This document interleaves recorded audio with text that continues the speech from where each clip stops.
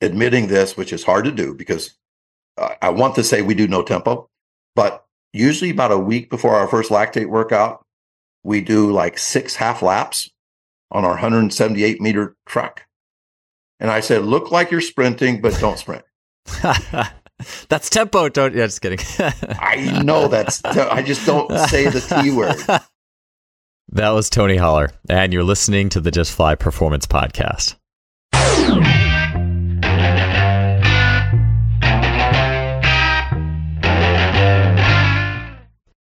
Today's podcast is brought to you by Simply Faster. Simply Faster is an online sports technology store that curates the best of in various elements of training, such as timing systems with the Freelap timing system, training tools with things such as blood flow restriction training and the K-Box, athlete monitoring devices such as velocity-based training, force plates, and the VO2 Master, and much more. I choose sponsors for this show that I use their products personally, and I have been loving using blood flow restriction training this past year. The Freelap timing system has been an absolute staple for me. I've really enjoyed using bar speed tracking and the K-Box. Those and other products in their store have been a really valuable part of not just my coaching journey, but also my journey as an athlete.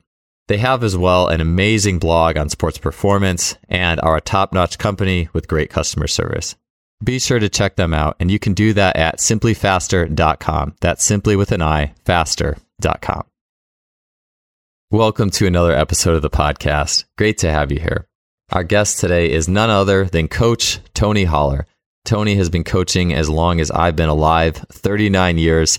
In addition to being the head boys track and field coach at Plainfield North High School, Tony also has plenty of experience in that 39-year career with football and basketball.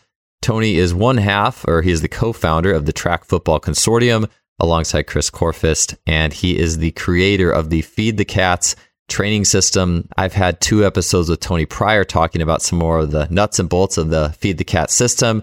I'd imagine many of you listening are already very familiar with that system, but in a nutshell, it is speed training essentialism. It's timing fly 10s and 40-yard dashes, rank, record, publishing the results, taking a minimalist approach to conditioning and lactate training in the scope of training the 400, for the example, and it's letting sport itself be conditioning. Sometimes it's hard to understand the base of speed training itself until you take that minimalist essentialist approach. And Tony has done that in spades. For today's show, Tony will go in detail on his evolution in the Feed the Cat system, talking about some of the workouts that existed before that year 2000 mark, before he went into that essentialist level of things. And he'll be also speaking on the pre-2008 period. So before he started using laser timing systems and the Freelap timing system, how he was training and adhering to Feed the Cats then. We'll be also talking about how Feed the Cats is working into team sport training and conditioning. We'll get a little bit more into Tony's speed training culture, and we'll be finishing the show speaking on the art of surrender in goal setting and really sticking to the process goals. Tony will be talking about his X Factor workouts and a whole lot more. This conversation took almost 2 hours, and it absolutely flew by. I couldn't believe how long it had been when I actually pushed the record button to end it, but Tony is such an incredible storyteller. There's something in here for everybody, whether you're a track coach, a team sport coach, a strength coach, or you're just interested in the process of speed training. Let's get to episode 336 with Coach Tony Holler. Tony, it's been too long, man. I'm so happy to have you back on the show. Thanks for being here. Yeah, I think it's my 3rd time. Yeah. I always have to go back and look at all the old questions to make sure I don't double cover. And since it's been probably at least 3 years, I think, I was like, I'll probably ask you something again, but maybe something's changed. But I want to go way back for the first question, which is pre-2000, because I know you talk a lot about that split. Like it was a big split. Pre-2000. And I'm curious, maybe for you personally, like what are some what's the worst workout that you gave your athletes way back in the day before Feed the Cats? You're like, oh, I wish I could take that back. I wish I wouldn't have had them do that. Like that kind of thing. Any memories of back then? Yes. Matter of fact, with my writing of a book right now, I've had to revisit my evolution, and I've had to revisit all my awful memories, embarrassing things. I feel very vulnerable in the last couple of years with my writing. But I remember it was around 97 or 98, right before the split. I went to a clinic, and I hadn't been to many clinics, and I saw a guy from Bradley University deliver a clinic on run slow to get fast. And it was like, it kind of stuck with me, and it's like, yeah. And then I started reading about this dude named Clyde Hart and all that stuff. So I started in like early January, and every Monday we were going to do this workout where we were going to run 3 miles of intervals. And on the first Monday, we ran 48 100s with 1 minute rest. Guys did not have to complete the workout. They could say no mas at any time, and I would have the entire group clap for them as kind of a, good job. Maybe you'll be better next week. And our pace had to be whatever our goal mile pace was. So let's say a 5:20. Every 100 had to be in under 20 seconds. And I would send them home if they're starting to run 22s or 23s. So the next week we did 24 200s with 3 minutes rest, and they all had to be in 40. And then the next week, same thing, but 2 minutes rest, same thing, 1 minute rest. And then in the 5th week, we ran 12 400s. Once again, the same pace. It would be a 80-second 400 pace. We did 12 of them with a 3 minute rest. Then we reduced it to 2 minutes, then 1 minute. So 7 consecutive weeks on Mondays of running 3 miles of intervals at mile pace. And we really developed a really good 800 guys that year. And amazingly, we were still pretty good in the sprint relays because they were basketball players and they didn't have to go through that crap. So looking back, I'm like, I'm embarrassed. Like, how did we not get people hurt? And I think the key was that maybe somebody did like 1900s on that first day and they said, okay, I'm done. So maybe we never pushed them past their limit. But let's just say that if I heard of some coach doing that now, I could not support that coach. Yeah, it is interesting. And for you, it's just so interesting. There's that 2000 split where there's all the experience after, all the experience before. And you think about the kids that did survive it before. Like what was special about that kid? Like, I've done shows about some high volume training and these people who do survive it, who do have that thing. Or like Karsten Warholm in the 400, I've heard his workouts like insane volume, but it's only been a couple athletes that coaches actually put out that survived that volume and then became champions. And it is interesting. Do you ever think about that? Like what that person had that allowed them to survive those workouts? Or maybe it's like a problem solving, like the athlete kind of figures out, okay, if I run this one, this speed, you know what I'm saying? I'm sure there's a lot of athlete problem solving that goes on there too. Yes. And survivorship bias, I think, is something we all need to look at. I remember thinking when I was very young and Jim Ryan was a hero. People forget how big track and field was in the 60s. It was a real sport. Now it's like an orphan sport. But Jim Ryan, if you look at his workouts, it was almost like fiction. They were so ridiculous. And I was thinking, man, it's really pretty easy to train a great miler. You just look at what the great milers did and do that. And then you realize when you get a little smarter that maybe 1 out of 100 guys who were, had some talent would survive what he did. And I think that we see that in college track and field today. I think the rate of people dropping out of college track or that never reached their high school PRs, I think the number is alarmingly high. But we don't see those kids. Yeah. We see the survivors that make it to the NCAA championship. And then we based our training on the survivors. Yeah, I do think it's always interesting to look at that in the sense that I was just, the podcast I did with Jared Burton recently, we're talking about, the high volume, people who can tolerate, what is it about people who can tolerate high volume? And some things I said that were based off, I read Pat Connolly's book on training Evelyn Ashford, so in the 80s, who beat, I think it was Marles Gore, these Germans were all doped up, and Evelyn beat Marles Gore clean, ran like 10-7 or something, which at the time was just like lightning. But some of these workouts that Connolly had her, and I don't know how much like lactate stuff, but there was like some workout that was like 100 hundreds, like a shake-up. I think it had to be tempo pace, 100%, but it was like I think the shake-up was like a straight arm squatty run type thing from trying to read and understand it. So sometimes it's almost like it's funny to see like people like numerical stuff too, like 100 hundreds. They're still like numerically about that. I worked with a water polo team that they had their team do 100 hundreds in the water every now and then, which I think it took them like 4 hours. But even, you talk about the 200s. And it's like, it's funny. It goes like in multiples of 4 almost. It's like you did 8, you did 12, you did 16, 24. I'm like, I don't know why that takes off. It does. But anyways, all that to say is Evelyn, in looking at that, I don't know if she could have ran too much faster on a different system, because at the time that was lightning, but she was hurt. Like, she had a lot of hamstring stuff. And so you would think, well, maybe there is something that could have kept her healthier and then she would have been more consistent, or, I don't know. But it's like, even in that Survivor, there's, maybe there's more injuries than you would have needed. Right. And I know, and obviously you've had a great injury history since you switched over, and that being one of the things as well. Yeah, and I always say never base your training on freaks and unicorns. And so basically, if you're training your kids like Houston trains their sprinters that made it to the NCAAs, those are freaks. And I often say too that the most elite athletes are almost coach proof. That there's been some horrible coaches coach elite athletes. And those elite athletes survive the training because they're freaky weird. But, I think as high school coaches, we're forced to really look at the fact that we're coaching the group. And unlike a college coach, I can't lose 2 of my best 5 guys. I can't lose anybody. And so every single kid that quits or gets injured has a huge impact on me.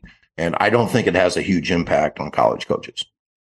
Yeah, and I can definitely see that. As I had this question for you buried later in the show, but I'll bring it up to the top now, because it's something that I've thought about. It's almost like the Feed the Cat system, and hopefully everyone who's listening has heard of that. It's familiar with it. I'll probably, in the preceding pre-roll, you've mentioned enough. I don't think we need to go over it again. But to me, it almost strikes it as this is like base one, like this is the starting point. And if you can do more, you could go out from there, once you get to college, maybe. And I was going to ask you about that. And this is something that I feel like I'm curious, is that I feel like a lot of high school sprint coaches will unload everything. And then the kid goes to college and gets worse. And like, oh, look, they got worse. But I thought, there's plenty of college coaches that are not doing very quality work or too much work or whatever. But it strikes me that a low volume sprint program in high school is based off of pure human principles of dopamine, racing, that it almost would perhaps give more room for like a reasonable college program. You know what I'm saying? Like a college program, we're going to do some tempo, maybe some more lactate, blah, blah, blah, but it's still reasonable.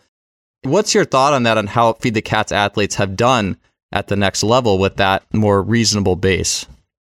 I think it's a mixed bag. Paul Souza, I really don't know if I've ever had any mentors in the track and field world. I had several in the basketball world.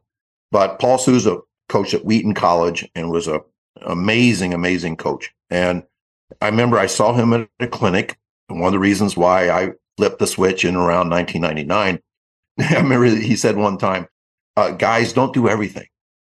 Leave some stuff for us to do. Yeah. and it kind of speaks to your point.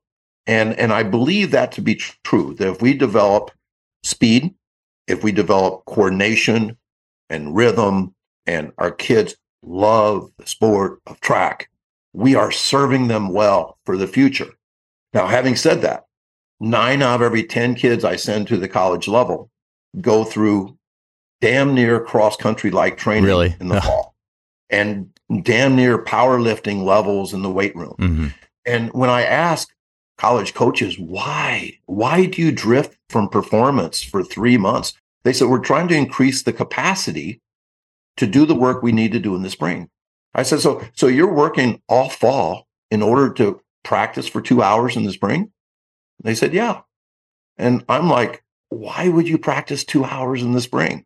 So it's a different way of looking at things. So I think I'm serving them well. I know it works at the high school level, but I will tell you this, that Feed the Cats athletes do not adapt well to the other way of training. I got you.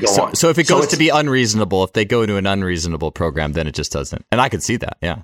Correct. Yeah. So I mean, I'd love to say they just thrive, but one of my least favorite days of the year is the signing day at our high school, where we celebrate kids getting to the next level. Like that is the goal of a high school program. Are you kidding me? It's to win money. I believe that sports are educational. I believe in the multi-sport concept. I believe that freshman performance is just as important as varsity performance.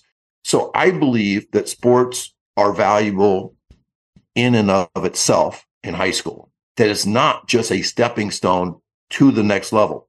If I believe that, maybe I would abandon all of my great stuff and just work my kids to death to prepare them better for the college level. Yeah, that's a good point. Because, I mean, you have to do it how it should be. And I guess I was saying that partly, I just had two of your former sprinters are in my knowledge banks. Is Marcellus, I think, is running pretty darn close to 10 flat at Texas. I'm sure they have a reasonable program there, and was it Kamari? You didn't coach him, but he was a Feed the Cats guy. Kamari, right, went like 46, but then went 44. I think about people who, I mean, it's easy in cross country, right? Like if you did 100-mile weeks in high school, you don't have a lot left. In the swim community, it was pretty well known. If you came from this club, well, you just have to go to this high volume college program, or, it's just like, where are you going to go from here is a big thing. If you Natalia Verkhoshansky and Jeff Moyer talks about this a lot. Once you pass this threshold, it's hard to go back. And so I guess from the perspective of just volume and dosage, I would think if I was a college coach, I would love to have a Feed the Cats kid come up. Because, all right, maybe I am going to throw a little more lactate on him or something, but I think they'd be ready. If it's reasonable, I think they would be ready to adapt to that as long as I'm not being, silly with it. Yeah, yeah, Marcellus ran 9.99 last year, wind aided. He's at Texas, and they're a great program. I did see that he tweeted out a picture of him squatting a gazillion pounds. And I'm thinking, what in the hell are they thinking? But that's just me. But you're right. Kamari Montgomery was a national champ and NCAA champ, 100% Feed the Cats. His biggest workout was 4 200s. That was his biggest workout in high school, and he ran 46 low, which means he's going to run 44 low in college. Kenny Bednarek is, a phenom, an absolute phenom, silver medalist. He was a Feed the Cats guy from Rice Lake, Wisconsin. Joseph Fahnbulleh, a phenom for the University of Florida. He was a 100% Feed the Cats guy from Hopkins, Minnesota, who Hopkins, Minnesota actually brought 7 coaches down to a track football consortium. Really? When he was only a sophomore. So they went all in with Feed the Cats. So when people say that, even though I'm not saying that all Feed the Cats athletes adapt well to college, to say that they are ruined by a Feed the Cats system, I think is the opposite of the truth. I think that that's the way I would train an elite athlete or a generic athlete, either one. Either way, I think is really good. Yeah, it makes really good sense to me if we were looking at, and I think that's just something we don't have as a whole community is this thought of progression. It's more like, I don't know, and again, I Feed the Cats is going to be phenomenal. Program is going to be phenomenal for a high school sprinter, but just the way I see it, it's also going to be phenomenal if I was to plan the next level. I think it would be a really phenomenal gateway versus just smashing them with temp, or too much lactate early on. There was some comments, I think, throughout your material, people talking about like not giving like a freshman too much lactate, just period, stuff like that. Like, and being in the club track space, I saw like 7th and 8th graders getting smashed with tempo. And I was, even in preparing this, I'm actually like starting to look at long-term trends. How did they do through high school? And I don't think many people look at that. Like how did this kid who was trained here do afterwards with respect to that kind of training they were doing at the time? I just think long-term development is one of those things that it's a little more drawn out. It's not as here and now, but it's really important, I think, in the whole conversation of it all. Because speed grows like a tree. Yeah. It's one of my go-to slogans. And so you have to play the long game. And the only way you play the long game successfully is if kids love what they do.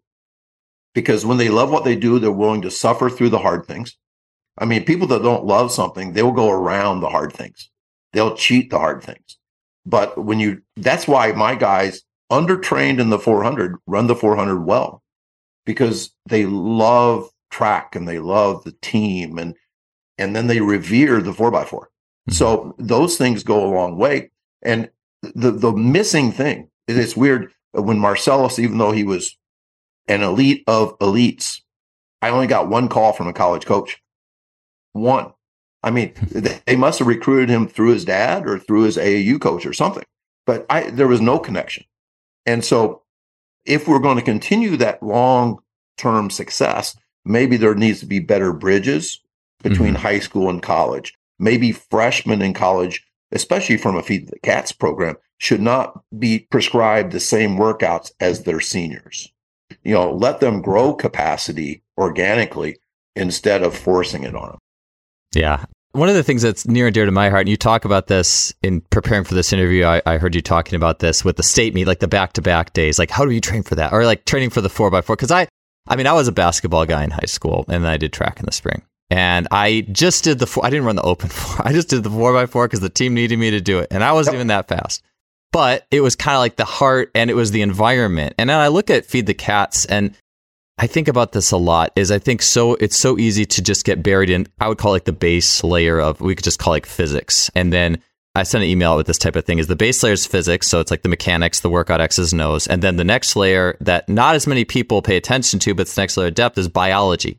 And then the next layer is psychology. You have even less people paying attention. But I just look at Feed the Cats, just checking off those boxes in spades of the psychology. And especially too, well, how do you train for this meet? Well, you aren't factoring in, there's the energy of the meet. There's this psychology that comes with running the 4x4. There's the psychology of the energy of the state meet that, yeah, it's only once a year, but that's part of it. Like, and yeah, if it was a back-to-back dual meet, it might be different, but this is the state meet, and I've been through, I saw this in swimming, I feel like almost more than anything, is athletes who, there was like their senior year and they're getting ready for their last meet. And I would literally see something turn in them mentally that they just started adapting better going into that final senior meet. And I'm like, you can't deny there's something psychological going on here that is in addition to all the, obviously the base of good training practice. Yes, the physics and the biology. But if we ignore the psychology of some of these things, I think that we don't get the whole story.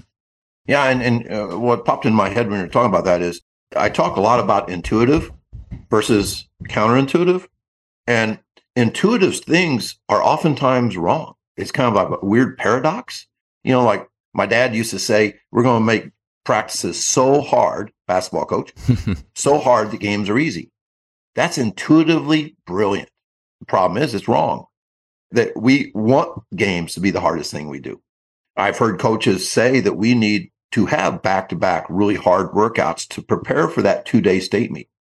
We have to be able to get them through the rounds.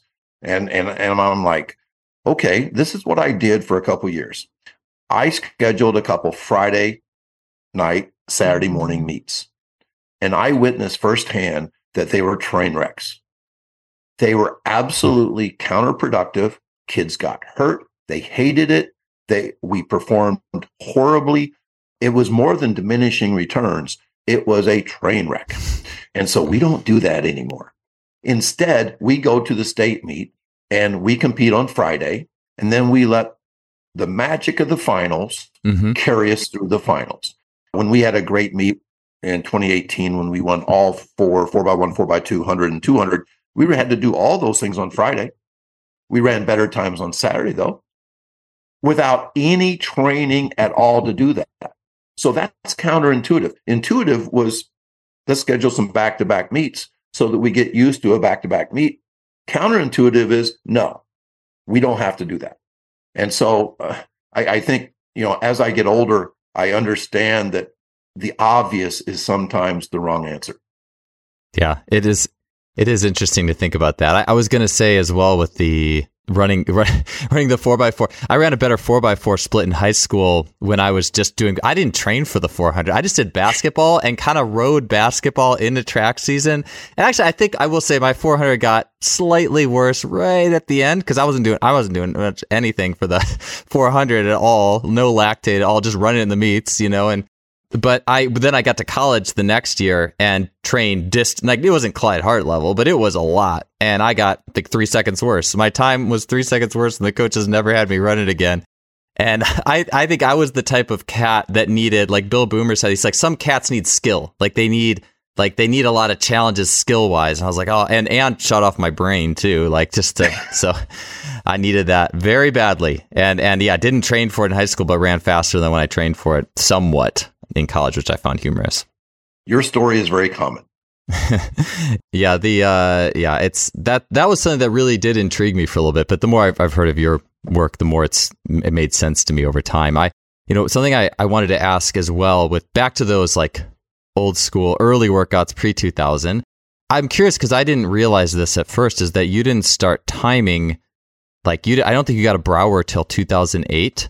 I was curious what those early iterations, okay, without a timing system, like when I think of Feed the Cats, I think of timing systems. So what did 2000 to 2008 look like? And maybe what was that first year like? What were the workouts like that first year in 2000? Well, first of all, in 2008 was the first time I've ever heard of a 10-meter fly. I went to a Chris Korfist. I didn't know who the guy was. I just knew that the assistant coach at a mecca of distance running, York High School in Illinois, Joe Newton, wrote books about cross country. He had like 20 state championships. All of a sudden, they started running grade 4x1s at York. And, if you see a turtle on a fence post, it didn't get there by accident.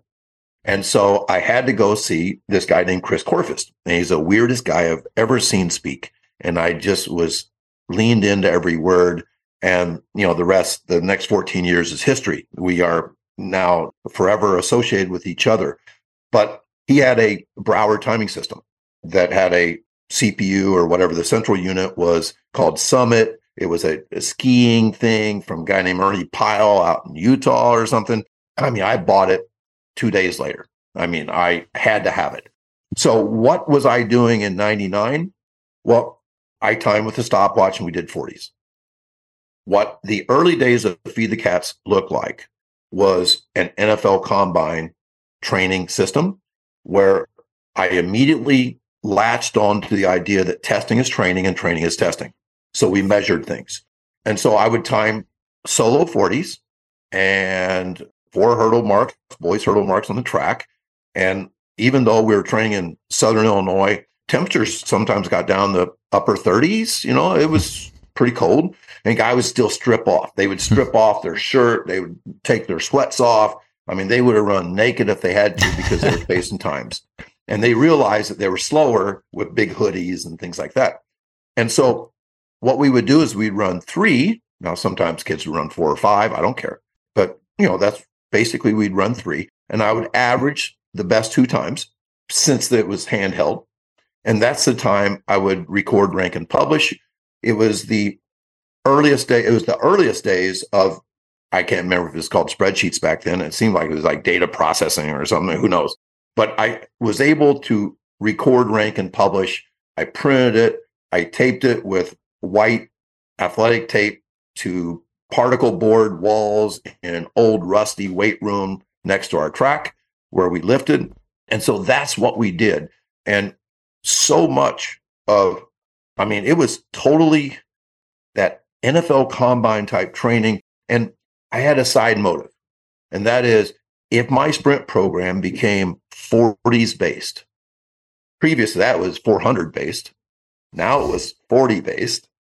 If it became 40, I would get every single wide receiver, defensive back, running back, maybe even some linemen come out for my team because of the connection with football. That was a huge part of the early days. So basically, I was selling out in order to out-athlete the competition. I was willing to undertrain my guys in order to out-athlete. I always said that every school has a great track team. They're just not out for track. And the reason for that is because stupid track coaches run them off. The first day they talk about 2 hours of rules and regulations, and the second day they run 4,800s like I used to. And so what I found through the recording of times is that the average kids, the kids that were not my special recruits, the average kids actually improved more than my best athletes. But once the season got there, my best athletes performed really well in every sprint-based event, including the 300 hurdles, where I had 3 state champions, including the 4x4, including the 400, obviously including the field events. So what I thought was a sellout and undertraining situation, actually I learned was a fantastic way to train. And I don't even think I said Feed the Cats back then, even though Paul Souza in 1999, that guy I was talking about, actually said, when you get on the bus, the track bus, it's an interesting bus. You got the big throwers, you got the distance nerds, and then you got the cats.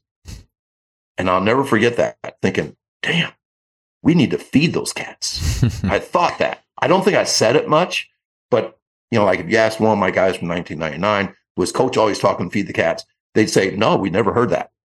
But I think in my mind, it's, the seed started to grow. And so that's what we did. So we just did 40s. And if you think about it, the 40, I think, is a perfect metric. It's half acceleration, half top speed. Pretty good stuff. Quickly, I wanted to let you know about the chance to try out Performance Herbalism for only a few dollars shipping costs and get one of Lost Empire Herbs' flagship products, Pine Pollen, for free.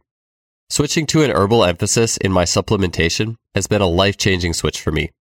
Just as nature is by design balanced and sustainable, I believe that the more natural our diet and our supplementation is, the better.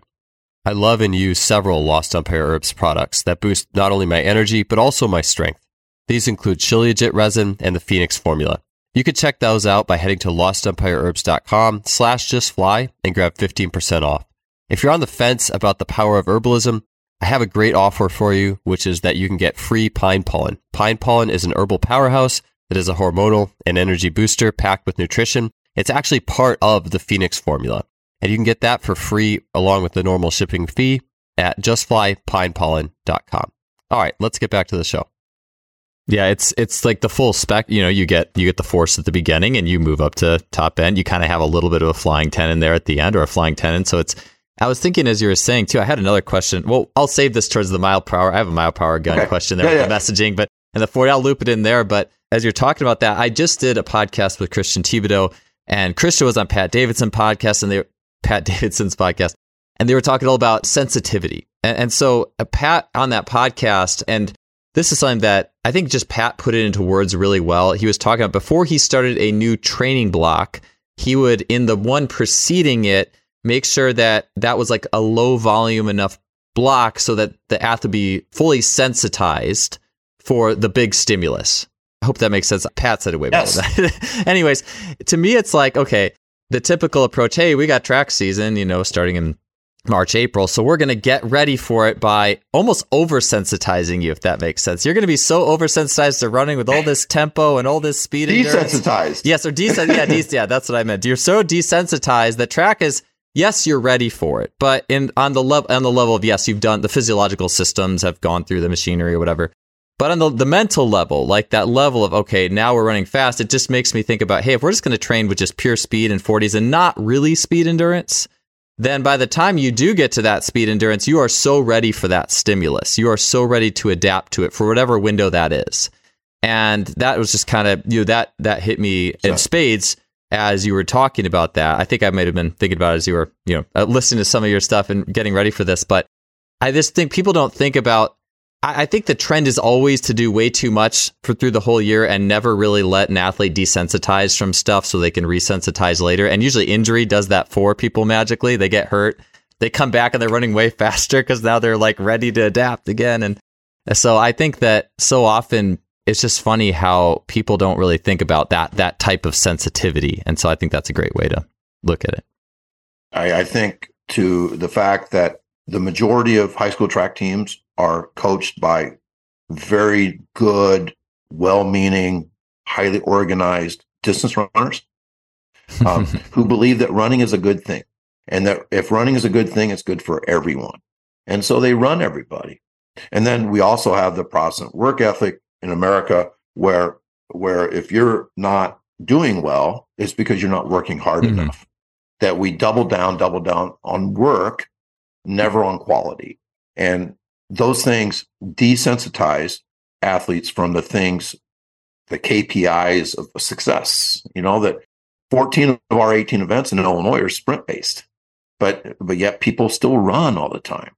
I mean, our girls program still just runs laps. They just run laps. They never time a sprint in practice ever. They've never asked to use my free lap. I hope they do someday, but it's been 15 years and they haven't yet. And so if you get them really good at at those sprint qualities, they are prepared to take the next jump, which is lactate work, capacity work. But there's one other thing that happens during that preseason, and that is kids start saying that the workout's the best part of their day. And you can't undervalue that. I mean, in chemistry, I used to tell my class on day one, this is going to be your favorite class, and I'm going to be your favorite teacher. And a lot of them went home with that expectation. 4 days later at curriculum night, parents would say, hey, this is my son's favorite class. I'm like, we haven't even done chemistry yet. But already they were thinking like, and then it made me try to live up to those things I promised. And I do my track program the same way. So once again, if I get the best athletes out, if I out-athlete my competition, and then they love what they're doing more than my competition, I have a really good chance of winning. You know, that's a good point you bring up, because I think that might be one of the most debated things of all this is real life is hard. And it is. Like, life is not easy. And honestly, the amount, like, you're never going to get to a certain place in life unless there's usually some sort of painful stimulus. You're in a valley and then you have to overcome it. But at the same time, I look at speed itself, and maybe this is one of the reasons speed is interesting, is that it's almost a product of joy. And you know what I'm saying? Like, it is a product of joy. All the things that are joyful in life, like sunshine, laughing with your friends as you're, like, even like, I don't know, I just think about like doing a lap. I know you don't do laps, but do just social lap, getting ready for practice, joking around with my buddies before in the sunshine. Like, dude, like that to me is like readiness to be high output because there's the joy in it. So it's almost as if maybe it's a compartmentalized a little bit, we're there. I don't know. I think that there is certain, even having a hand in the strength and conditioning community, I see inroads there, maybe more so. But it's like speed is maybe its own thing in that realm. I'm curious what you think about that. Speed is very unique, and I think it is a joyful thing. And I think we almost have to screw it up to make it bad. You were talking about joyful sunshine and stuff. My favorite memories of high school track had nothing to do with our workouts, which were absolutely horrible. I remember laying on a 75-degree blue sky day on our high jump pit, like after practice, and thinking, I wish I was a high jumper.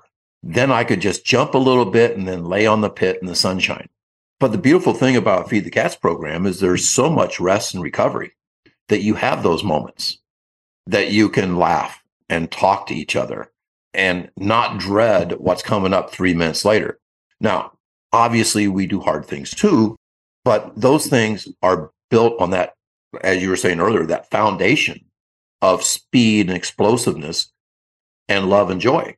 If we build hard things on a foundation of love and joy, I think about marriage. I mean, you better love your wife a great deal to be able to put up with the pain that's going to come, the pain and suffering. But with that love, you deal with it pretty well. But if you are just in an arranged marriage where there's not love, I don't think you go through that crap very well. And that's the same idea here. And I think that's why people are adopting Feed the Cats to the classroom and to lacrosse and to football and all those things, because they have found that not only do the kids' life improved, I mean, this is a huge thing, is that when we go to practice and your team is enthusiastically loving and looking forward to a workout, you no longer have to be a jerk. I was going to say asshole, but you don't have to be a jerk. You don't have to push those kids for high effort through misery. And when that happens, you go home a happier guy, which is good for your family. It's good for you. And I think it makes you a better coach, because I've always said the best teams inspire their coach. Well, how do you inspire your coach if you're miserable and you don't feel like practicing? It's not going to be an inspirational thing. So with that inspiration, the coach becomes better and creates a even better practice environment. And I call that your endless feedback loop, where it's just win, win, win. And that's not the traditional model. Yeah. I think like no matter what way you frame, I'm sure you could even find a way to debate that, but I think you can't get away from a base of I'm here because I love you, and that is the base. And maybe maybe you're a tough love person. That's okay. But that is still the base. And I see that as the joy. The more I've been coaching, the more I just see good coaches who get it. Like they purposefully and intentfully will infuse joy and laughter or something related to that into the program. Even if they have a lot of hard workouts, they still will find a way to do that. And it makes sense that if it does make sense to me, if your love reservoir is high enough, yeah, coach, I'll do that for you. Okay. And just, yeah, it's philosophical. I think the system's always been I would imagine it's always been as philosophical as it is something that's, X's and O's and workouts too. Yeah. And that's why that inspires me. I tell people I'm not religious, but I go and talk like an evangelical preacher at a tent revival. And it's because, holy cow, kids get one chance and coaches get one chance. And it doesn't have to be as bad as it usually is. So yeah, it is philosophical. And I think that's what stirs my blood at this old age. Yeah. You got a lot of energy. It's almost like some Bernie Sanders vibes, but the track version at the energy level. So it's funny you say. I used to say I'm the Bernie Sanders of track and field.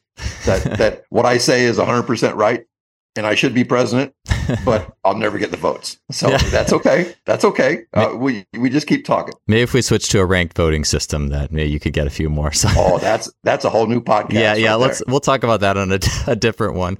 Okay. So, anyways, so rank. Yeah, I'm like, man, we're a long way from rank, record, and publish. But so it was always okay. So it was always the 40s. So that was it. Like, obviously, you can't sit there and time a fly 10 with your stopwatch. So it was, did you have like a fast, like 150? Because I always kind of felt like, if I got my watch, I could do a fast 150 and get pretty close, was there anything else that was timed on the longer end or? Once in a while, we would do 200-meter flies. Guys would run in 10 meters. I'd have somebody like drop in a hand and I'd be up in the bleachers and I'd time a fly 100. We like to do those on really windy days with the fly and the wind. Like I remember I had a great sprinter one year run a 10 low, in the fly 100. And that's an exciting time. I don't care how much wind, how much run in. That's an exciting time. And I think kids felt fast, which I know you really believe in. The idea of feeling fast is really, really important. That's why we don't run with parachutes. That's why we don't push things. We don't pull things. I'm not saying that stuff doesn't work. I'm just saying that my stuff works without that. Feeling fast is a really good thing. Yeah, like I said, it's like the base. And then, if you had logistics and sleds, sure. Let's do it. But it seems like, look at here's everything you can do with just the base of this basic thing without fancy bells and whistles and a very powerful, supportive, motivating environment. Right. So when you did get Brower, well, actually, let me ask you this. Like, when you switched to Feed the Cat style, it was a pretty hard cut. Like, did you completely, tempo was totally out the window, right? Like 8x200, 12x, that was gone completely? Or what did you do for speed endurance early on? Like outside of 40s, what were you guys doing? It was not as clean of a break. Like anything else, things evolve.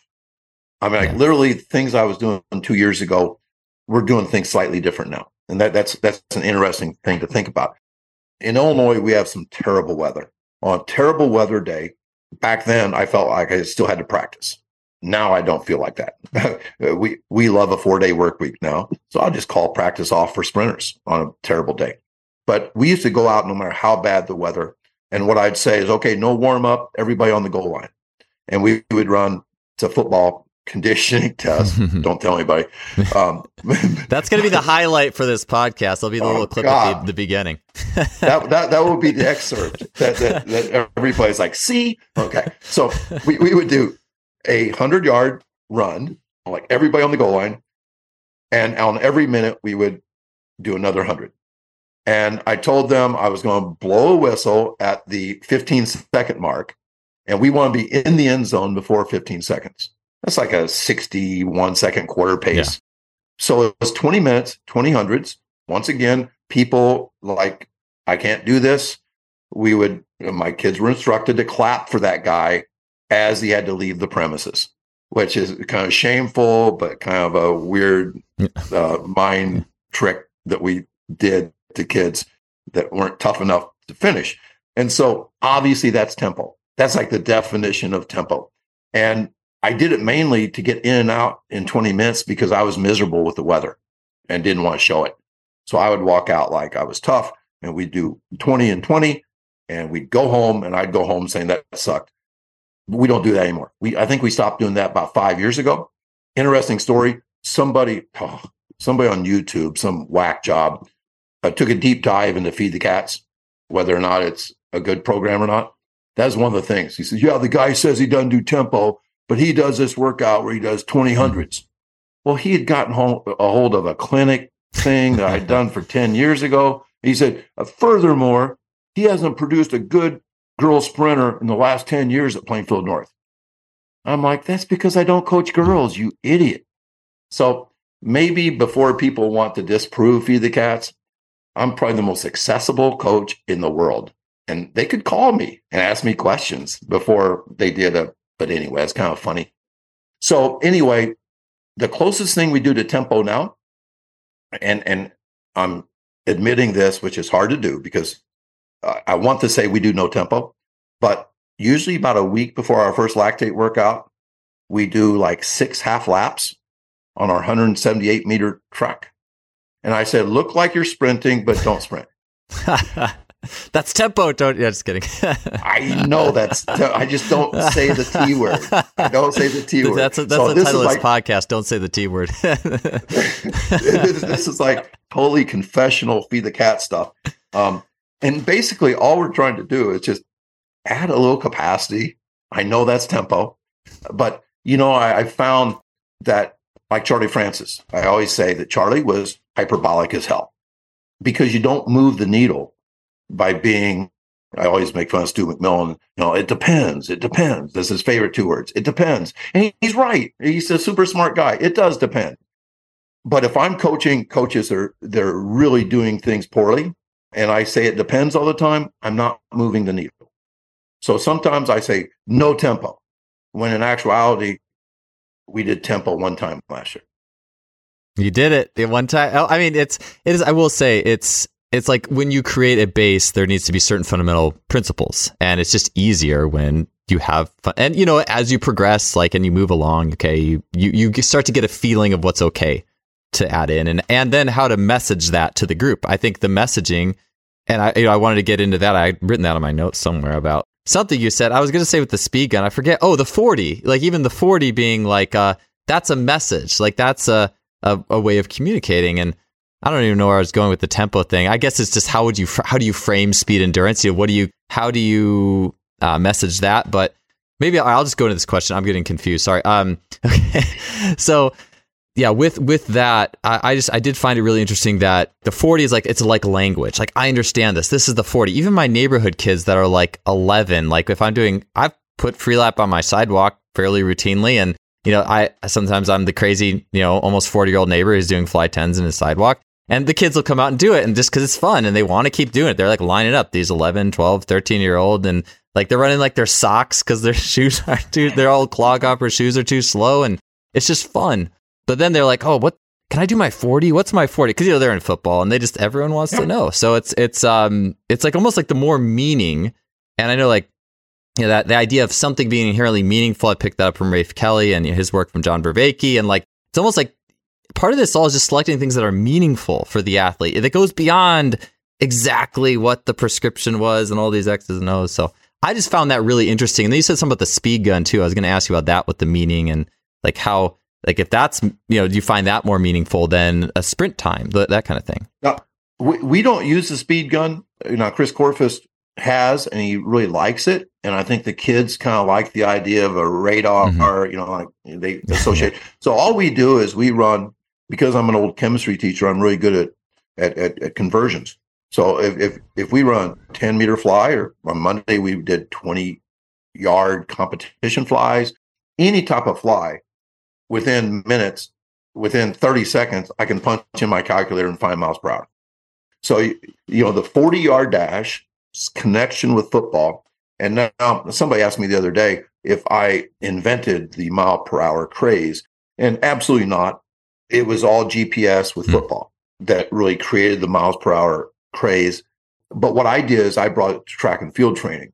And, I was the guy, there's actually some coaches that that took my ideas and created t-shirts, 20 Mile an Hour Club, 21.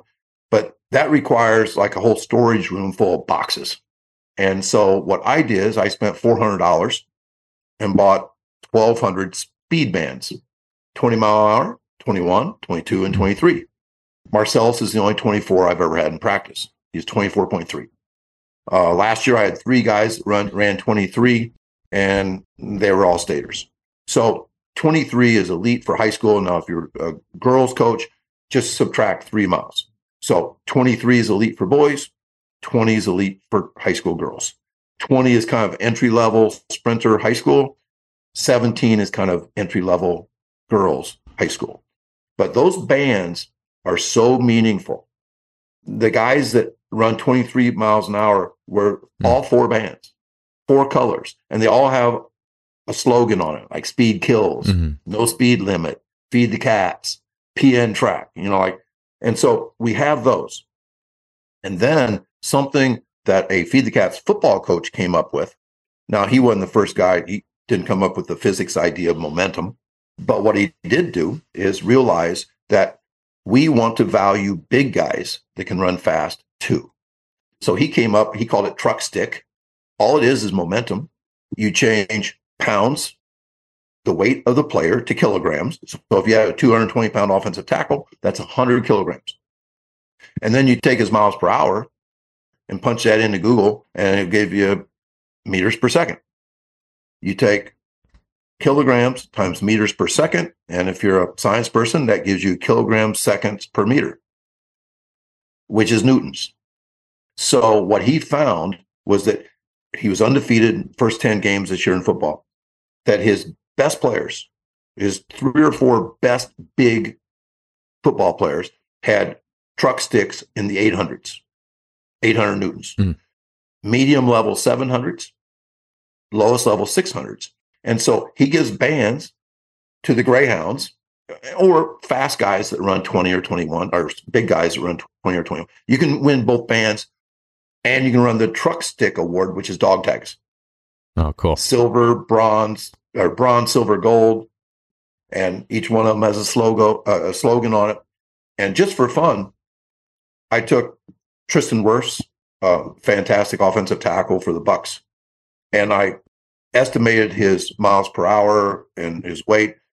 Well, 800 is like an elite, middle of the road high school football player, like an offensive tackle that can really move.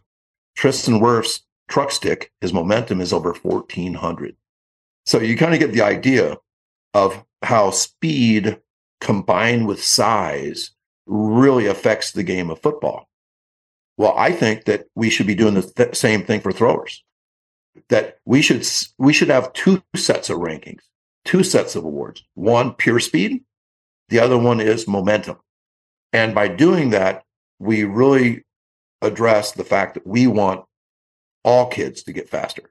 And I think it goes right back to the connection with the 40-yard dash in football, that momentum is important, miles per hour is important. And those are things that I didn't start doing miles per hour until I think 3 or 4 years ago. But we evolve into better messaging, better inspirational stuff for our athletes. And this is the stuff that when I have inspired athletes that make me love track more than I've ever loved it, 42nd year, I love it more now than I've ever loved it. Those are things that inspired coaches do. They find better ways to coach their team. Goes right back to that endless feedback loop.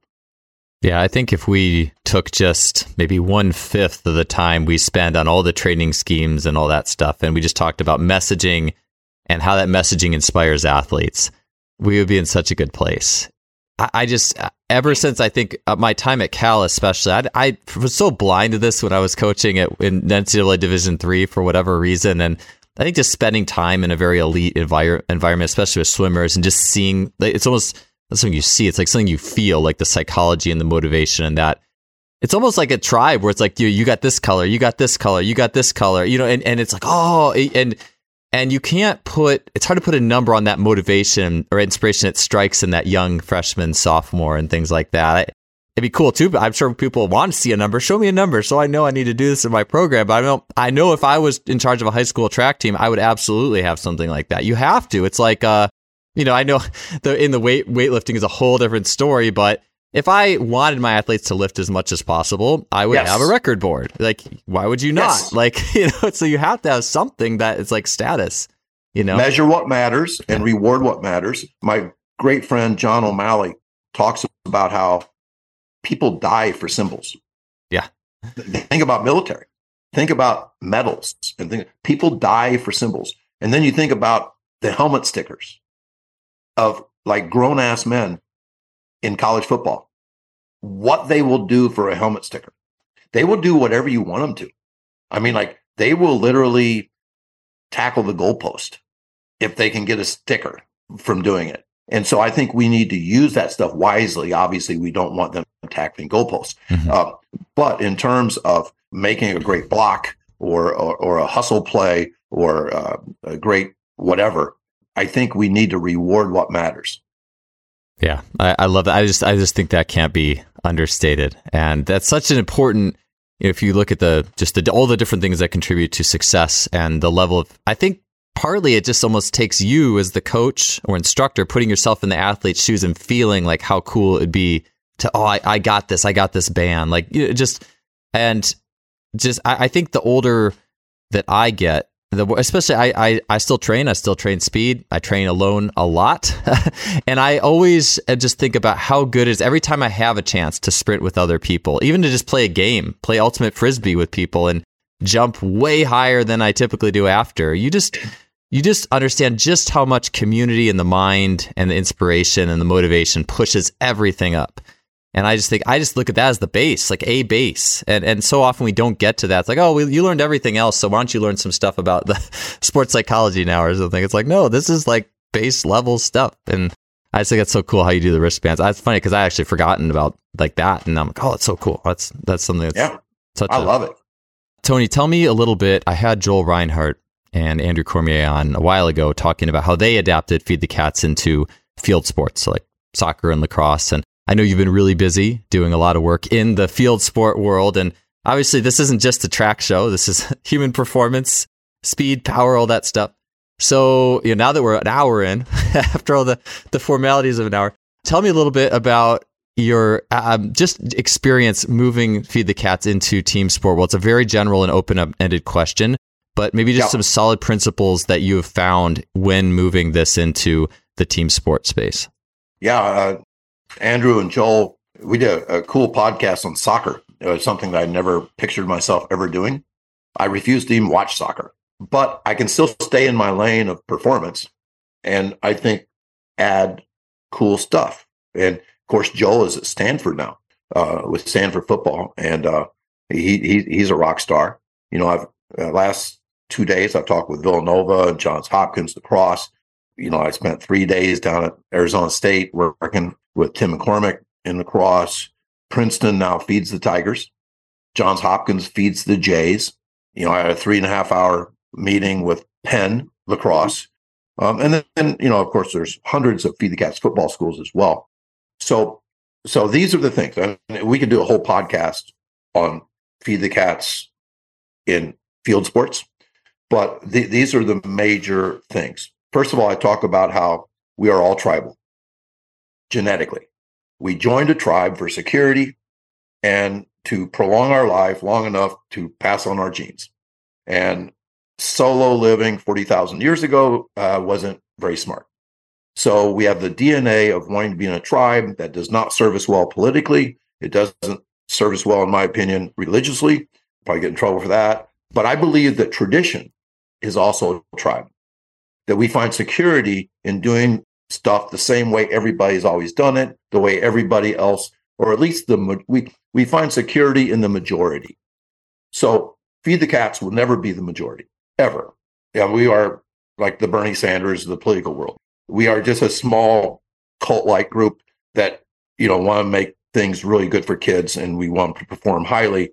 And we have absolutely, said to hell with tradition. One of the things when we do that is let the games be the hardest thing we do. For the 400 meters, we let the 400 be the hardest thing we do. My team never runs a lap in practice. We never run more than 200 meters in practice. I'm talking about sprinters. And yes, that's 400 guys too. Our 400 guys never run more than a 200. We let the 400 be the hardest thing we do, and we're still good at it. We believe in speed year round. In other words, we never want to drift from performance. Zach DeChant is a rock star of the S&C world, TCU baseball. And he literally never drifts from a state of speed and performance. And that's unique because we used to just pile on the aerobic volume for months in order to build this fictional base that we can train on and to increase our capacity to train. And what he says is we'll never drift. Actually, he goes 2 weeks to ramp into speed. And when I say, oh, I don't do that, he's like, tell me more. Like, he didn't even like the ramp in, like, tell me more. I'm like, well, what in the hell are athletes doing that they can't sprint on day one? What's wrong with them? Have they like sat in a chair for 6 months? Hell, they're athletes. They should never be unsprintable. Somebody told me yesterday online, they said, yeah, you can't sprint with the bigs more than 10 to 20 yards because they'll blow their hammies. I'm like, what in the heck? I mean, you mean there's an athlete out there that can't sprint because they're going to blow their hammy? And I'm just incredulous. So it's a year-round commitment to speed. It's a year-round commitment to the three-letter words that we've already touched on, that winning, that we wouldn't do this crap if it didn't produce wins. So it's win, and then there's joy. 2 3-letter words. Now, you could say that joy creates winning, and it does. And winning creates joy, which it does. But we play the game to win. No way would I be out evangelizing this stuff if it did not work. And maybe it's because only the people who have found that it worked get back to me, but it's 100% of the people, the testimonials that I get daily. It's like, it changed my life as a coach. It changed my team. We went from 1-8 to 8-1 this year. And all we did was prioritize speed. We have a wave action in practice where we don't try to go hard every day. We go hard, and then we have a fundamental teaching type day where we back off some so that we can go hard the next day. It's kind of like having 3 games a week. Even if only one of them's a real game, we have 3 game-like performance practices or games. And then the other 3 days are kind of like pre-games, where we talk more, we do less, and we never burn the steak because the next day is so important. That was not my experience in football and basketball growing up. We went hard every damn day. That's what we did. And so obviously that's a huge change. And I think one of the key things, that first slide I give if I'm talking to a lacrosse outfit or a football outfit, is that I need to convince you of 2 things. That one, speed is the number one part of athleticism. I've never seen a slow athlete be called, man, is he athletic, or boy, he's an elite athlete. He's just really slow. No, speed is the number one KPI of athleticism. And number 2, speed is trainable. It's almost like 99% of weight room centric people believe that strength is, you can train strength, but they think you can't train speed, or the time is not worth it. And what I say, and they also say that speed is genetic and strength is built. They're 100% wrong. People are genetically strong. I was born genetically weak. I was born tall and skinny. And when I was 15 years old, I weighed 142 pounds, even though I was 6'2", 142. And I played quarterback and didn't last a season. So strength is revealed in the weight room, but you can improve that strength no matter who you are. Strong guys can get stronger. Weak guys can get stronger. The exact same thing happens with speed. Is it speed is genetic? Of course it is. There are the most elite sprinters in the world were elite before they ever met their first great coach. For sure. I mean, Marcellus Moore, in August, I think it's like 3 weeks after I first met him at a summer camp, he won AAU for 14-year-olds running 10.82. as a 14-year-old. And then 6 months later, he ran 10:40 for me as a 14-year-old. I mean, he had not met me yet, and he was already the freakiest guy I'd ever coached, ever. But it doesn't matter. We can get him faster, and we can get a slow, fat kid faster. So just like we can improve strength in the weight room, we can improve speed. And that should not be a hard sell for sports coaches. But it is. They recruit speed like it's genetic talent, and then they just ignore it or turn them over to a weight room guy and let him ignore it. So those are the big things. And then I think we can get into sprint capacity and speed endurance, which I think are also really important. Like, how in the hell can you play a 60-minute game when all you do is like 5-second sprints? And I got good ideas on that too. Yeah. So that's where I'll follow up, because I think that people would say, I actually personally spend very little time on social media outside of posting things. I'm like a post and run type person, but I occasionally see people is like, oh, we need to do more conditioning, or we need to do less conditioning. That's always going to be the fight, right? And so I'm just curious what coaches who, for this podcast, we don't have anyone else to debate this, but for this podcast, coaches who have adapted, team sport coaches who have adapted the Feed the Cat system, which I'm assuming, I like how Joel Reinhardt put it, like basically practice is your conditioning, like small set of games, use practice, high speed as your conditioning, and then run some fly 10s, basically. That was kind of what I took from that. And then rank it, make that like the big rankable thing. Yep.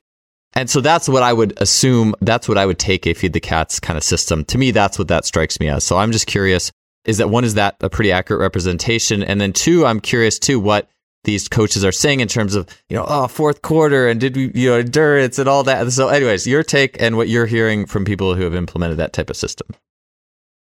Almost every coach will say, I love all this stuff. I love your ideas about speed, and we are going to make every kid in our program.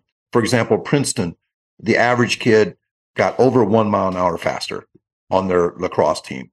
And they only had 3 guys that could run 20 miles an hour when they started the program. By the time the season started, they had 17 at 20 miles an hour. And they had a couple at 22. So, I mean, they totally changed their athleticism. We're talking lacrosse kids literally never sprint in their upbringing. It sounds crazy, but they never run at full speed one time during their entire upbringing. But yet they're Division I athletes. So what coaches say is, I love all this stuff, but we have to play a 60-minute game, game one. How are we going to do that? And I said, well, you're not going to be in mid-season shape. You're not going to be in tournament shape in game one, but you're going to be healthy, athletic, and your kids are going to love it. That will go further than you think, because we're willing to suffer through hard times in the fourth quarter when we love the sport that we're playing, and we even love practice. And I say, let the sport train the sport. So if you say, well, certain guys have they have to run like 4 miles in a lacrosse game. Well, your practices should reflect game demands. I don't think it has to be the entire game demand, but there has to be game-like situations. And then we have to be patient with the season, training the season. That's hard for coaches, as you know, because we want it all right now. But if we work on nothing but endurance and capacity in the 3 weeks leading up to the first game, we're injured, we're diminished, we're miserable. I would rather be as Harry Mara, which, by the way, Harry Mara called me the other day, blew my mind. Harry Mara, for those of you that don't know, was the famous Hall of Fame coach that coached Ashton Eaton. And he had gotten word that I use with a slide that says, I'd rather be 80% in shape and 100% healthy than the other way around.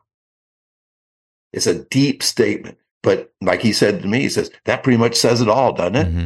I'm like, Harry, you're a genius. I mean, I love it. That's the way we want to approach the first game in lacrosse, football, basketball, that we don't want to be 100% in shape, because what we have to trade off is way too large. Mm-hmm. Yeah. We want the season to train the season. And then I tell them this story. Steph Curry runs around 3 miles in a basketball game. Remember when I talk about intuitive versus counterintuitive? And if you divide his miles by his minutes, 34, he runs at about a 13-minute mile pace. Now, intuitively, you would say he needs to go out and run like 13 miles in about 39 minutes every day to prepare for the demands of the game. That's a joke. I mean, I could tell that story to any coach and they say, no, he needs to like sprint and jump and he needs to do like basketball stuff. Yes. And then, so off the basketball court, let's sprint fast, lift heavy, jump high and far, and learn to bounce.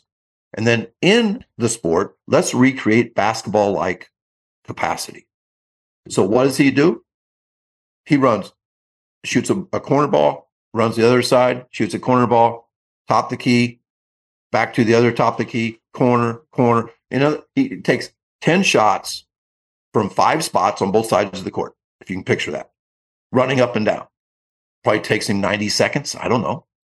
And somebody said, well, that's a great conditioner. I said, no, it's not. That's basketball. That's basketball. He is recreating basketball-like stuff. He's even shooting.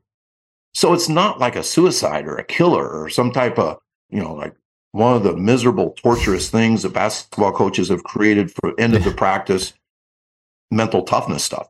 He is recreating basketball-like stuff. And I'm not so sure he's not doing twice as much as he should.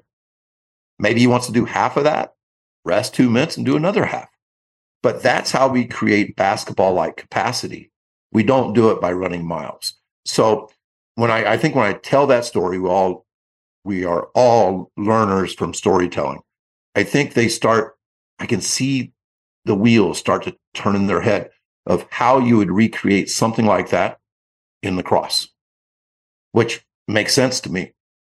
Yeah, the big thing with all of it, like the using the game itself, and like Joel had talked about, small-sided games, is I think part of that, the more we learn about the human body and all the silos we can train, it's almost like we have to take each of those silos and just go as far as we can with them. But at some point, if you do that, you're just going to you're going to trade something off. If nothing else, you're going to trade an athlete's potential sleep. Like you could be taking a nap instead of doing all this, and I do think there is an element of control we have to give up with some of these things. It's like there's this human nature to, if this isn't my realm, I want to control this and this and this. And Jay Schrader had said something that I really liked. This is where him and you would have like maybe an epic debate. I don't really know Jay, but like he didn't actually train sprinting in his system because to him, you have to get in sport with all the emotion of sport to be like sport. And you've captured that with the timing and all that, but I think to say, just go out and do sprints and focus on this technique and you're not like timing it. Well, that's not, you're emotionally taking away a big part of what's actually happening. And so I think with conditioning, like you could go run those 3 miles at 13-minute pace, but just on the mental and emotional level, it is 100% different than, I mean, even like having young kids myself, it's so much fun playing like tag and even just like, we walk around the neighborhood and my daughter would just go off and start running because she just can't stop moving. Then my son, who is a few years younger, would kind of run with her and be like, I'm tired. Like, all right, cool. Just stay walk with me. But then if you play tag with him, like he doesn't get tired. It's like his brain is latched onto the game. And even just coaching youth soccer, like these kids are just like going around, they don't get tired, to be honest. Like the first game, yeah, kind of. But like after that, like they're pretty much good. And they're not like, I don't even think they really know, like, I think kids almost have to get taught to, hey, this is a hard workout. This is tiring. This is XYZ once you disconnect it from that game. Because it's a game and you just go. And so I always feel like, and I know for me personally, I will get in better shape playing sports by far than if it's like, hey, just go out and run all these, 200s. I mean, that's why I ran a better 400 when I was in high school. Like, and I'm a hard worker. Like, I'm the type of person, I was the hustle basketball player too. I was like, I'll make up for not being as good by just running harder and playing harder defense and all that stuff. So I think relative to other people, I probably ran and jumped even harder because I just had to even stay in the game. But I just think when people talk about conditioning so much, and again, I'll say I even in my strength and conditioning experience, I was never tasked with really taking conditioning to a high level for a team. Like it wasn't like, hey, Joel, you got to get heart rates and all this stuff. I never had to do that. So I'm just disclaimer. But it was interesting because I will say at Cal, the men's tennis team did almost zero conditioning. The women's team, I didn't work with the women's team, but they did a ton. And honestly, I don't I never saw the men's team get tired in the third set. Like I never saw anyone just like sitting there with their knees and like, oh, this is so hard. Like it just never seemed to matter. Like the coach was like, we occasionally, maybe once every few weeks, we'll run some 17 half court sprints and that's it. But I was never called in to do that. And I never felt like it ever mattered. And that was just my experience, but I was just long-winded. I just feel like the game is so, it's almost like you have to relinquish the fact that a human being playing a game with intention is such a powerful stimuli in and of itself. Like you have to be, regardless of what you think about extra conditioning, you have to be there first. Or a track meet. Yeah, track meets the same way. You're talking about fourth quarter. I think football coaches that get outscored in the fourth quarter, they always say we got to get tougher, we're soft, more conditioning, and they forget about the 2 fumbles or the 3 missed tackles. You know, they always see it as a conditioning thing. And then I love the fact you brought Jay Schrader as being like button heads. Jay Schrader was by far a number one influence, even though I never met him, in my X Factor ideas. That basically he was doing exercises, like funky exercises. Mm-hmm. I don't know if you know this, but Dan Fichter spent a lot of time with Jay. And that's where he got a lot of his stuff, which means Corfus probably got a lot of his stuff from Fichter. But I developed that X Factor. What was the name of the great player from Arizona State? Archuleta. Archuleta. Yeah. Remember the old grainy video that was around? It was like freak of training. Years ago. Yeah. Yes. And he was like jumping off of boxes and sticking landings and bench pressing and catching the bar. And everything that they were doing just seemed like it just made sense to me, you know? And so I became more experimented. I experimented. I had my eyes open to all kinds of things like that. And I think that the Venn diagram between he and I don't think they were doing that stuff tired. I think they recovered in order to have high outputs. And so that's why we do X Factor today. Yeah, I do think the explosive stuff that Jay did, like they did the long ISOs as recovery, but that was, I think, in a separate workout. Like that's not Feed the Cats, the long ISOs. That's a different conversation. But the explosive stuff was like Jay's big thing was actually Jay, like I believe love being like the highest emotion that drives that ship, and like that full intention. He talks about the pipes, the physiological, intellectual, spirit, emotion being all on for that explosive. I'm sure for the ISOs too, but like when they would do the drops or whatever it was. And so I do think there was a lot of, like that core being that core base of the training moving forward. And I think I heard somewhere that Adam Archuleta did like hundreds. Again, those stories just get blown up, but like hundreds of drops a day preparing for his combine day or something. So, okay. I was just thinking back to the team sport, and I need to probably check the time here too. I know like I said, I was like, 60 minutes of formality to talk about a whole another hour of team sport. We could easily do that. Okay, so, but let me, maybe I'll round down with just this, is because I do think, that just core of the team sport, and like maybe being okay with being just a little bit out of shape that first. I think it maybe comes down to that. Are you okay with being slightly out of shape that first game? You know, throw my hands up a little bit to trade off for all the other game intensive things, or having more left throughout the season. I guess there's probably a lot of ways you could go with it, but to me, that maybe it comes down to that one question a little bit versus have to have, because I feel like maybe this is almost a different way you could take it. When you almost try to have it all, it's like you have so many plates you can hold in your hand, and when you try to hold like 4 plates at once, you're kind of juggling between them. It's almost like you have to take a couple plates and just hold them well. Or if you're in the circus, they're seeing them spinning the plates. It's like, how many plates can you spin? Maybe you can only spin 3 plates, but yet we're trying to spin 7 because we're trying to maintain all these qualities. I think just that minimalism, like you talk about, and maybe starting there too, regardless of what you want to come in with the debate, just saying, hey, let's just start with essentialism. What if we just started there? And that strikes me as something that you could add with that too. Yeah, I think essentialism, the book Essentialism, did not change my life like it did a lot of people, but it reaffirmed my life. I learned that I was an essentialist, and I think that's a good thing. Eric Corum, I have a slide where I quote Eric Corum, and he said that every coach should be uncomfortable with how little they do in the first week. A brilliant statement. Right? And it's brilliant because of the word uncomfortable, because it is addressing our innermost primal urges to do more. I mean, coaches are coaches because we outworked everybody as players, because we were not the pure cat. Pure cats don't become coaches. We were the come early, stay late, half step slow type of dudes, and work got us to where we are. And then we parlayed that work into coaching. And then we don't really love to coach cats, but we love to coach those hustle guys. And so all of those things go into the idea that we're going to be uncomfortable if we are letting guys go home with gas in their tank. You know, the saying, everybody needs to stop one rep short.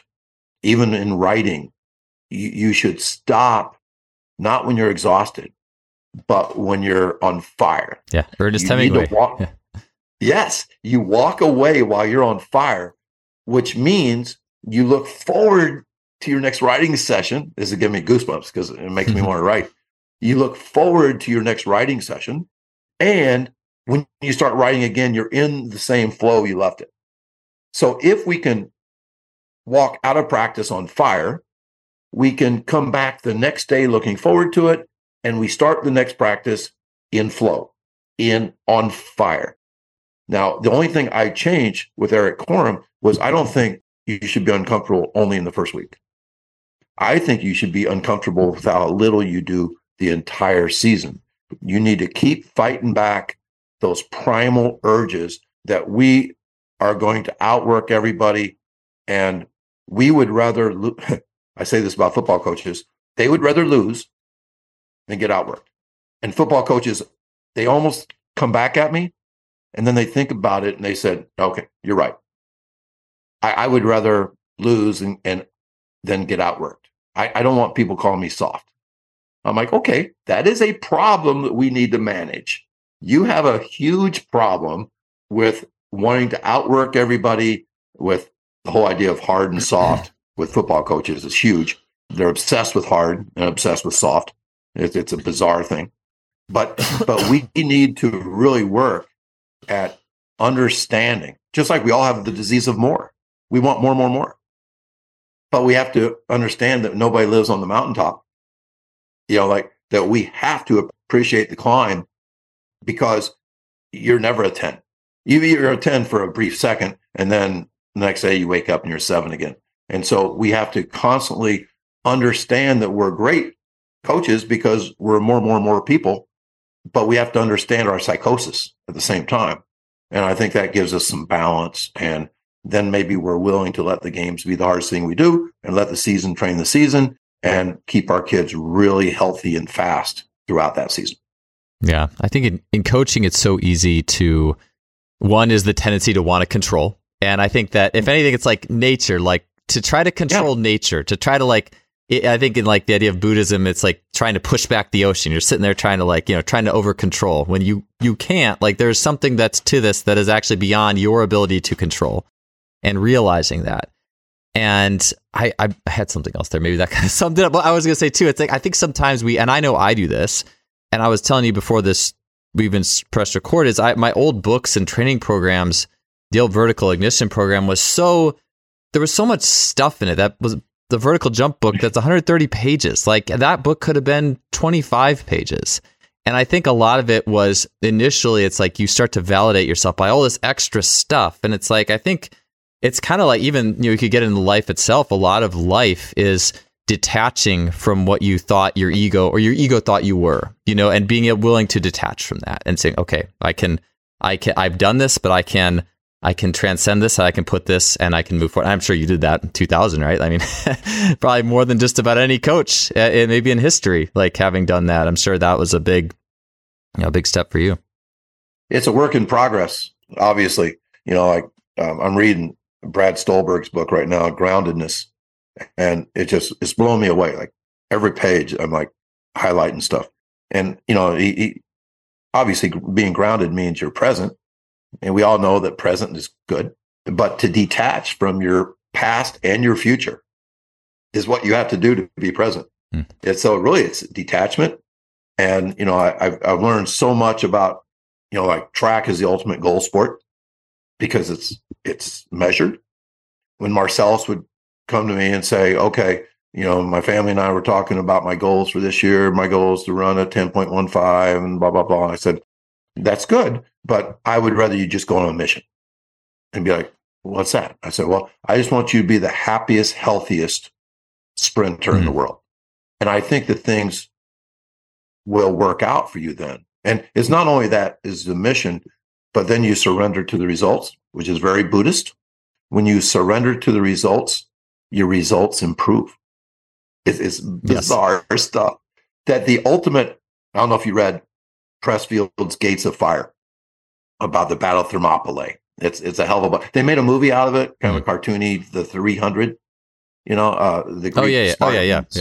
I've seen 300, of course. Yeah, I'm sure a lot of people. Yeah. When the guy says, "We'll blacken the sky with our arrows," and the Greeks said, "Then we'll fight you in the dark." And because they had surrendered to basically a suicide mission, their results went sky high. That it was not their incredible urge to win or to survive that caused them to fight like nobody's ever fought. It was their surrender. And once again, counterintuitive, their surrender to the fact that they're probably going to die. This is a suicide mission, but that made their results better. And I think we stop fighting ourselves. We're able to put our energy into performance when we accept whatever happens. I'm just going to go out and run really fast and have a great time. And I think when those things go right and there's people cheering for you and everything, I just think that results take care of themselves. But like you said, coaches want control. I mean, even track coaches would like to do a chess game. Maybe after the meet, they're like, all right, we're going to finish the chess game. That's right. Like football coaches, they love the chess match, but they're wanting to control things. And sometimes giving up control will actually improve your results. No, 100%. I'm glad you mentioned that because before, I know we're running a little bit long, and I'm so glad you mentioned that because that was one that might have been like the first question I honestly wrote down, and I kind of bumped it to the end. But it was I'm reading a book called The Future of the Body. It's by a guy named Michael Murphy. It's kind of like talking where we're headed as human species, given all these things in history. And yeah, what you said, it's like in Buddhism, it's non-attainment. In Christianity, it's grace. It's like a surrender and then a gift. and it's like, we have such a hard time with the surrender. Like but to realize, no, if you surrender, like that's where and you have to do it not in a way that, oh, well, I know I'm good at like, it's like, oh, I know if I give money to charity, I'll get more, whatever. Like it has to be a true, surrender to that. And then, because that's where the goal setting, I've seen this happen so often where like you'll have a goal setting meeting with athletes and they throw out like just all insane. Oh, I'm going to run, 46 in the 400. I'm going to run, and it's all just crazy. And I don't know why it's like you're in a group and it's like, you're like, feel like you need to say something insane. Like I can't remember how many insane goals I heard of my teammates when I was in college. I was like, I can't believe and no one ever, there was a joke at, one of Cal's, the Cal assistant coach and swimming had said, he's like, they had a team goal meeting and he's like, man, if we do even half of these, we're going to win conference by like 500 points or something. And I've just seen this myself where it's like, I go into work, I'm like, oh, I want to hit this. I'm going to hit this. And you know what? Sometimes I do, but I find that when you say that and you don't do it, then you get this like dopamine, like oomph. And that's where I was going to ask you just more about that. I love what you said with Marcellus. I just think that's because we do need to have goals, but like in process goals versus outcome, right? And like, yeah, just curious for you to expand on that a little bit more. I think goals are, I think naturally, like I don't ever have goals anymore as a coach. If somebody says, do you want to win the conference this year? I'm like, hell yeah. Do you want to run under 320 in the 4x4? Yeah, we do. They're just not goals.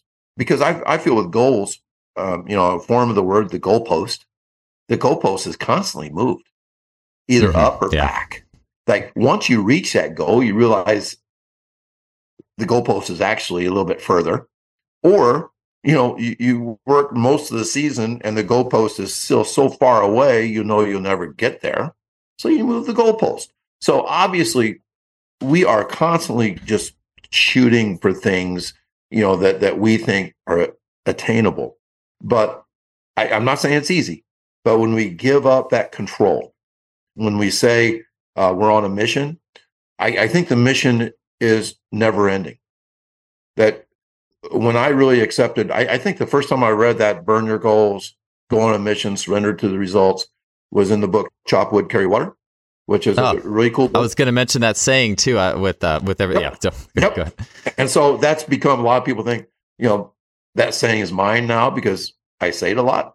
but no, that's Josh Metcalf. And I think that if we do that, it's really hard to do. We become consistently headed in the direction, I call it inertia, consistently headed in a straight line at a constant speed unless acted upon by an outside force. And so that inertia towards really good stuff, I think, just is a continuance. And so now, as a guy that's coached for 42 years and feeling younger and happier and loving of coaching more than I ever have, at the age of 42, I know I'm on to something. And it's not just retiring from teaching. I'm on to something because I don't even like to think about when my mission is over. Like when I'm no longer on that mission to produce the best track team I can produce. And I don't want that mission to be over. Maybe when that mission's over, I get a new mission of trying to help other coaches, which I kind of do already, create a similar mindset, a mission-oriented mindset.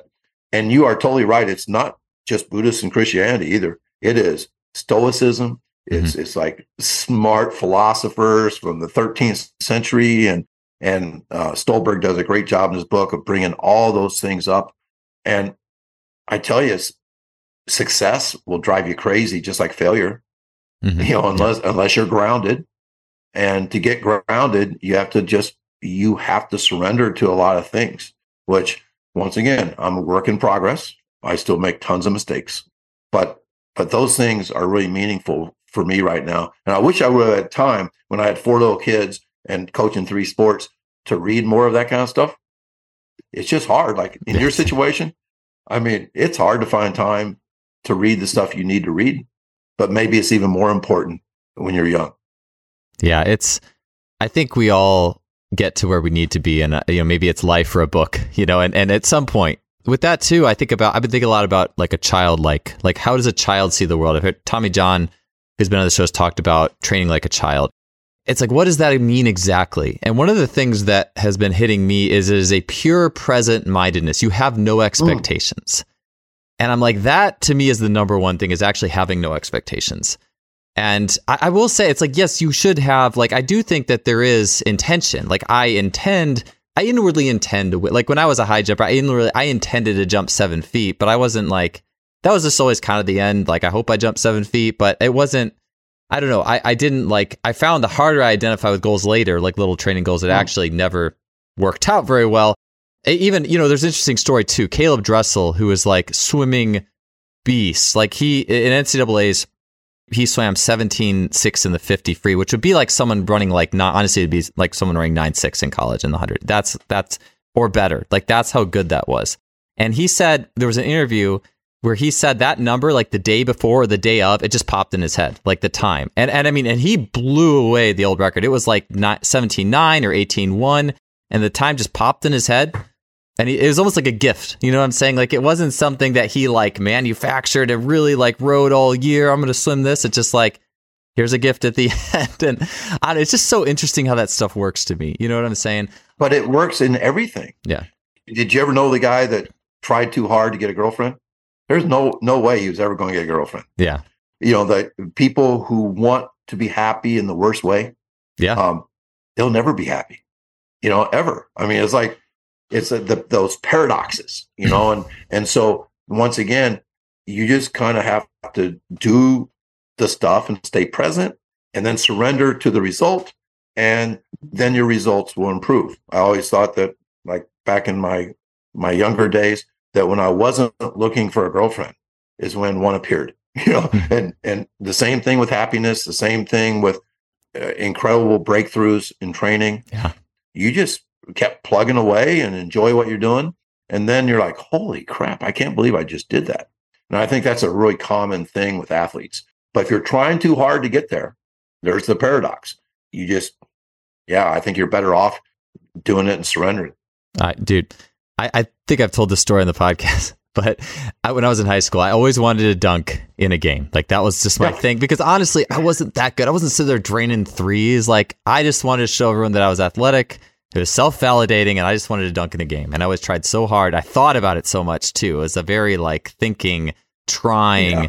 And then one game, I remember warming up and I wasn't even jumping very high. And I already had thought in warm-ups, I'm probably not going to dunk this game, which is kind of a stupid thing. If you actually want to win the game, you want to win, you want to put the ball in the hoop, not think if you're trying to dunk. But anyways, our team was winning. There was no pressure. And I stole the inbound pass from the point guard. And I don't remember anything. And then I was hanging on the rim. And then I had dunked it. And that was it. And it was just like this gift. I had surrendered actually the fact of even dunking that game. And then I don't remember anything. And then there I am hanging from the rim. Like, it was just like this. I was like, man, like that is, yeah, that's that just surrender, that let life take care of it. It was just crazy. So that stuck with me for a long time. I realized too that just how it helps me see how my mind like will screw me up so often too, just trying so much and just finding situations where you can just let things happen. So, and what do coaches preach? Trying hard. Yeah. Oh yeah. We preach it like it's a religion, that the harder you try, the better you do. And once again, we're counterintuitive here and being all weird about things, but you can be really good. I think I've read where people that hit 4 home runs in a game never dreamed that they would ever hit. It was never a goal. Mm. They just made contact and the ball sailed, and then they hit another one, and I think, that just proves that when you're present, but yet you're not, thinking about the future or the past, you're able to focus better. Yeah, 100%. Yeah, there could be a whole podcast too on goal setting, and I'm still not 100% sure where I sit on outcome goals. I do still believe in them, but it's like with the core, maybe just like everything else, just needs to be the process. So, yep. All right, Tony. So I know you got your team's got an X Factor workout coming up. I just want to ask you one more question here to close this out. So let's see. I had so many questions we didn't get to, but this is a funny question. So, all right. So if there's someone came in, the state, Illinois state regulators come in and say for track, Tony, we're going to force you to add to your training one of the following things. You must include this in your weekly training. Tony, you have to put in weightlifting in Feed the Cats. Tony, you have to put in one tempo workout every week or two, 6 200s or something. It's reasonable. It's not like stupid. It's not like 20, but 6 or 8. Or you have to do a 20-minute meeting prior to every practice day. You have to pick one of those 3. So weightlifting, tempo, or a meeting. Which do you twist your arm have to put in your program? So I'll approach this kind of like on House Hunters. Well, they're like, okay, this out, no way. So the 20-minute meeting is an absolute non-starter. We have a soft start to every practice. I go in, try to make contact. I talk to a couple kids and say, let's go. That 20-minute meeting, I'm just not a Boy Scout leader or nothing like that. We get in it and get out of it. I believe that I would never accept 5 to 7 200s as tempo work. I might do 5 to 700s once or twice a year. I could fit that in. And then I get pigeonholed a lot of times being anti-lifting.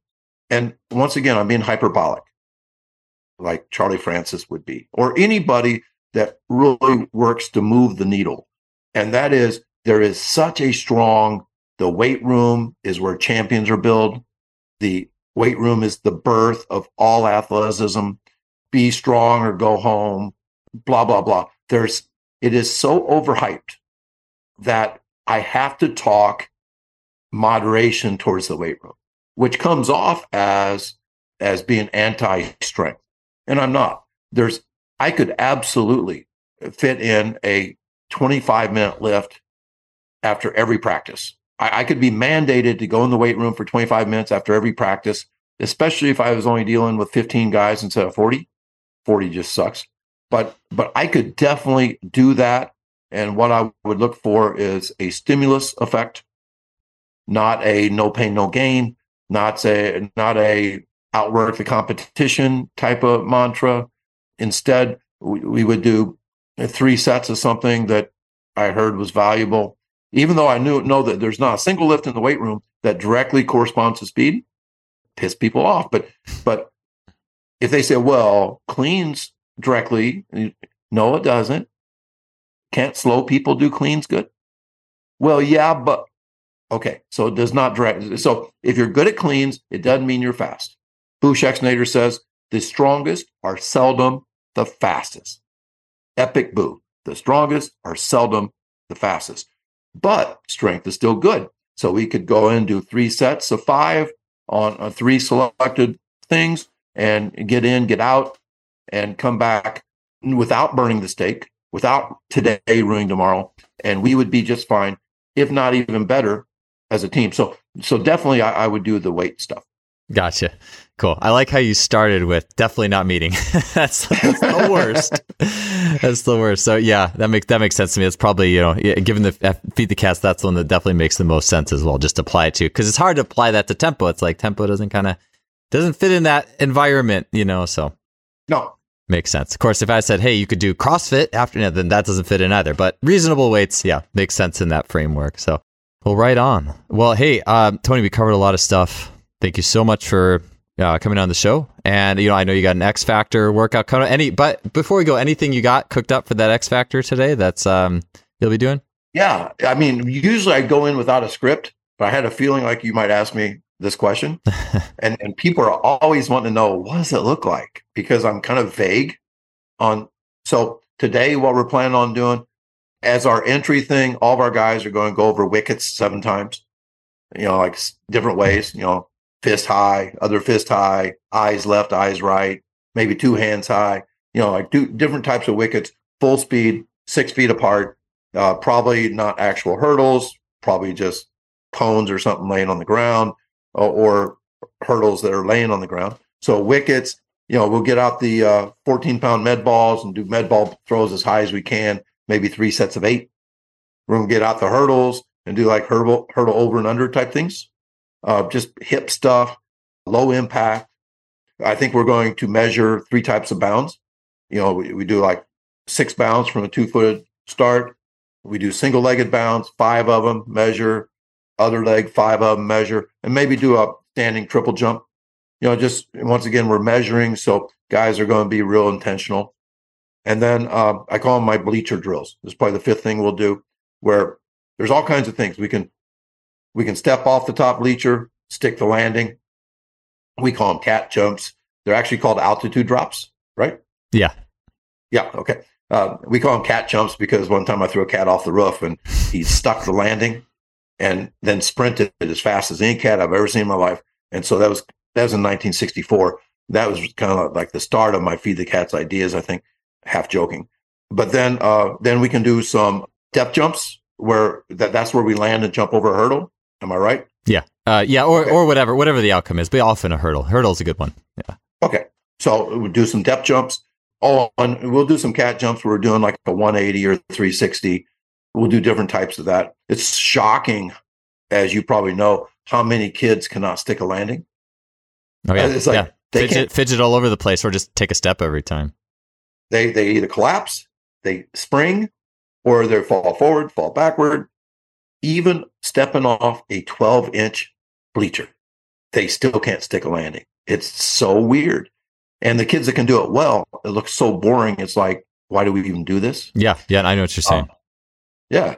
And then there's other things we can do with these bleachers. Like we put one foot up on the bleacher and we just bounce on our down leg. We just do bounces. And so then Thursday, when we do another X Factor workout, we won't do any of those things. We'll do 5 other things. And I probably won't think about it until I get there. Yeah. That's where that not like childlike almost effect, like not knowing what to expect, like you're not allowing an expectation effect. Oh, we're going to do this today. Like that yes. Keeps the wonder in that day a little bit, Yes. And the X, I say X stands for unknown, where literally I don't know what we're going to do when I walk in. But recently I thought, oh, you know what? What do we do on those days? We do exercises. So we can say X stands for exercises as well. And you talk about, like HIIT training. HIIT training could actually be done on X Factor days if you allow for more recovery. If you separated like the weird exercises out. But of course, there are some things, as you know, that I probably wouldn't like, tippy-toeing through speed ladders. I'd probably see that and say, no, we'll never do that. So there is a criteria that we use. We have to have a reasonable expectation, not scientific proof, no research papers backing it up, but a reasonable expectation that what we're doing may be valuable. And if it's not, it's so low dose, it's not going to hurt us. Yeah. Yeah. I didn't know it was not scripted. I'm sure we could have another, because I non-script my warm-ups constantly. Like my warm-ups Really? all my warm-ups in person, at least. I can't do that on online training, but all my warm-ups in person are always non-scripted. I almost never, ever write them out. In fact, I don't even remember the last time I did that. That means you're living in the present. Yes, that's the part of the reason I think it just felt good to do it. I was like, this is, and it's funny because I will say this is the process. I think about the process of which I even write down the workout.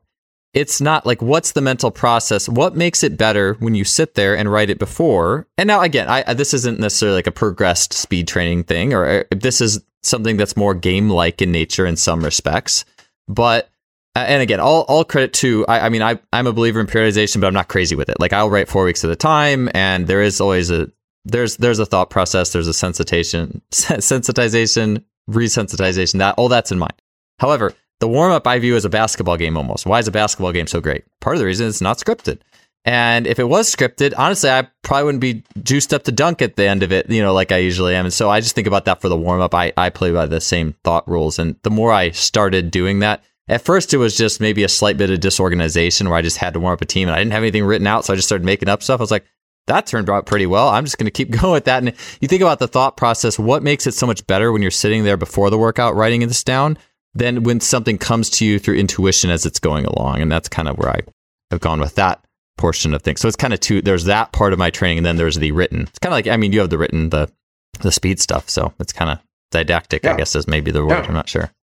Yeah, that's exactly what I do. So you understand. Yeah, 100%. Oh, very cool. Well, hey, have fun with that workout. I'm sure it'll be a blast. And it was great talking to you, Tony. Thank you so much for coming back on. Again, it's been too long, and I'm glad we could reconnect here and get you back on the show.